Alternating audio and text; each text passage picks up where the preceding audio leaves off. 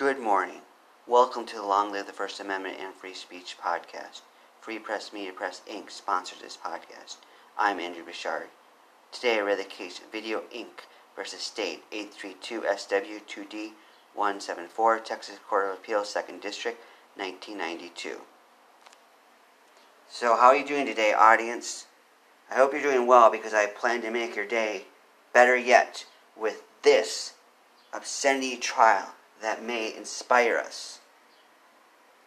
So what happened here? It says, quote, TK Videos Inc. appeals its conviction by a jury of the offense of promoting obscene material, in this case a videotape entitled Anna Z, Volume 21. The jury assessed punishment at a fine of $10,000, end quote. $10,000. That has got to be one of the... I think that is the actual biggest fine I've seen so far.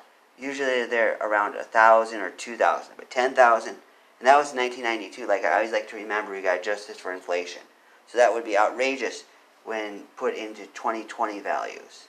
That was 30 years ago. So imagine that. Has anyone out there by chance seen the movie Anna Z Volume 21? I wonder if there were 20 other volumes that preceded that. Sometimes these adult films just have an arbitrary number at the end of them. Volume 16, when there's no 15 before it. At least from what I can tell. This case involved 3 points of error, as they call it. In one point of error, it involved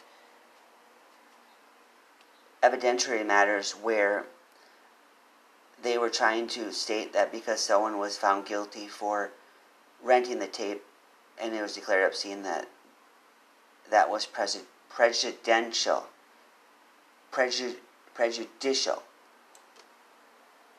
It says, quote, that Timothy Thomas, a former employee of TK's, pled guilty and was found guilty of one charge of obscenity for renting the same videotape that is the subject of this prosecution, end quote.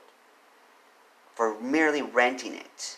I hope they mean in the sense of renting it to somebody rather than him renting. I'm sure they do, because from these obscenity trials, it's usually when someone sells it, not merely possesses it.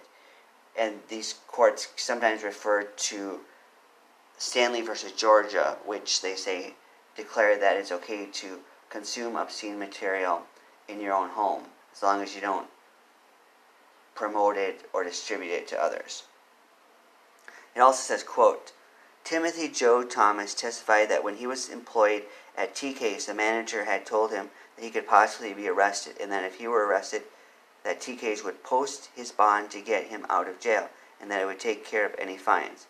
Evidence of that promise, along with evidence that Timothy Joe Thomas was in fact arrested, had pled guilty, and had his fine paid for TK's, was relevant to the issue of TK's knowledge as to the obscene content and character of the tape in question. End quote. That is noble of TK's. They're taking a hit for their employee. I'm not sure why he pled guilty. Maybe he should have pled not guilty. Maybe that would have been a better fight. But TK's made an honorable move by helping their employee there. So good job. I wonder why they risk it. It makes me wonder, is it out of principle? The financial thing is harder to understand because if you have to pay $10,000, how can it be worth renting a videotape? So if they're doing it out of principle, good job, my friends. Good job, TK's.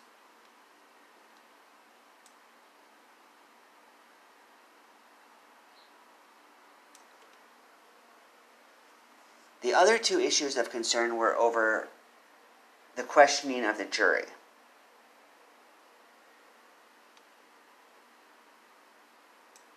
They were discussing whether the questions were proper.